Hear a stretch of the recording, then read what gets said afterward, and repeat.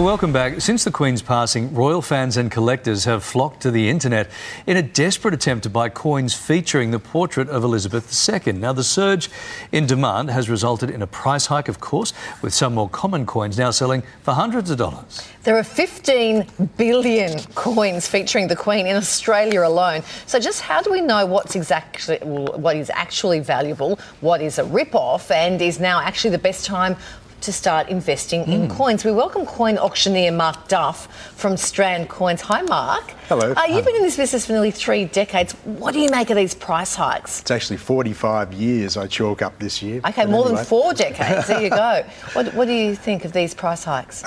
Ridiculous, basically.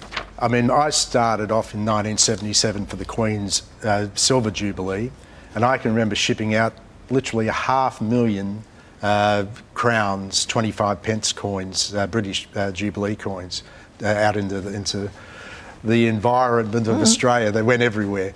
Those coins today, we sold them for $1.75. They sell for about $1, something like that. Now? Yes. That's not a great investment, No, is it? no. They are the Bitcoin of coins. That's right. Specialty coins like those made for the Queen's Platinum Jubilee earlier this year, yes, selling online for like hundreds of dollars. Is this just a glitch? Again, I mean, you've got to look at how these things work. The mints pump these things out. They have very large mail lists. They manipulate the mintages. They make a small mintage so that they sell out, but it's a secondary market that counts. When they come back on the market, that's when the prices are a little bit more vulnerable, because the mint doesn't take them back. They pump them out, they sell them, and that's it. Interesting. Now, the secondary market can be manipulated if the mintages are small, but over the course of time, if you're talking 5, 10, 15, 20 years up the line, they'll revert back to being virtually worthless. That's interesting. Okay, we all have... So you have to collect them because you just love the idea, not because you're doing it to make money. Right. If you're looking for a memento of the Queen's reign, hang off. Yeah. Don't buy them now. All these hyped up prices are bound to crash. Just wait.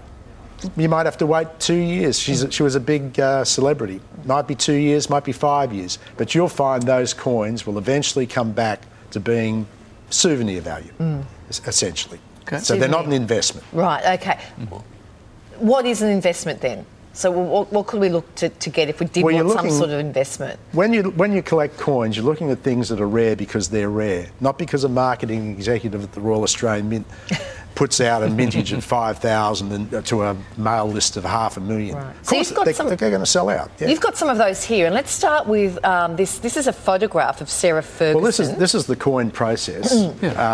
This was taken by Stuart Devlin, who was the gentleman. He was a very famous silversmith, and he basically did Australia's first decimal coins in 1966. In 1992, they decided they were going to do a set of collector coins of the royal ladies, the household, basically. Yeah. So you had a coin of the Queen Mother, Princess Margaret, Princess Anne, Sarah Ferguson, and Princess Diana.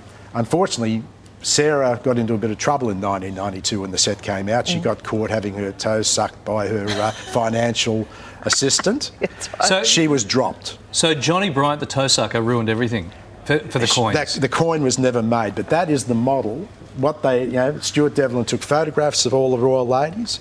Then he sat there. There's a photograph. Yeah, we've got it there. It's okay. The camera can pick that up. There's a small photograph of Stuart Devlin. Yep, we've got that. No, we've got that there. Okay. There he is. Yep, that's him at work, working on these exact models. So what happens is he takes a photograph, he creates a plaster model, and then a pantograph reduces it down to a coin size, and from that they make dies and produce the coins. Is it still the same process today, or has this been modernised with 3D printing and alike? Well, I would say that it's probably been modernised now, because there's a lot of fakes that come out of China of coins, and they're obviously using very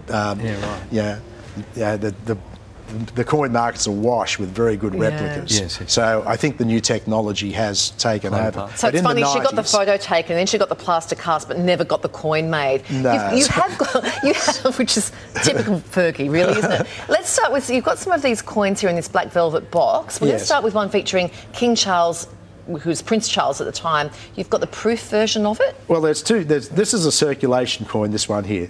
That was put out into circulation.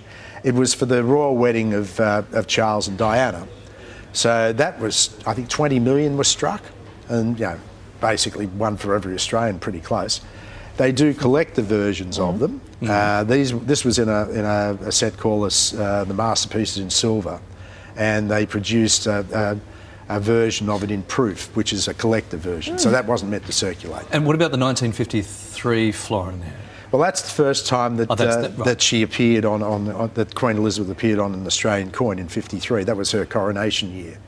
They used the same design in '54, but then she was the first reigning monarch to come to Australia, so they did a special commemorative florin. They made 4 million of that. Yeah, right. And that has the lion standing alongside a kangaroo. Wow, so, that's great. That's special. Are they expensive? No, this is the thing. This is a Royal Visit 50 cent from 2006. Now, just to give you an idea, I sell that for $2. Oh, okay. 4 times its face value. This, because it's silver's got about $10 worth of silver in it. Okay.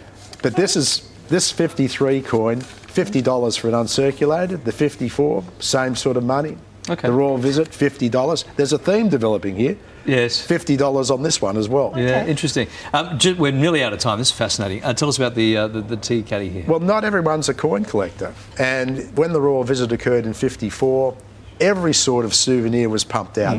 Now, that's a Bushells tea caddy from 1954. Before all those exotic brands of teas and coffees came to Australia, that was an Australian staple. Now, on this you've got, there's the Queen, but on the other side, you've also got Duke of Edinburgh. Yeah. So it's a very poignant piece. Now you've got that's George probably Clooney on your Nespresso worth about $200 in that condition. So that's worth more than the coins out Yeah, there. interesting. This is fascinating. Lovely to see you. Thanks for coming Not and a bringing in problem. these valuable pieces. Thank you so much, Mark Duff.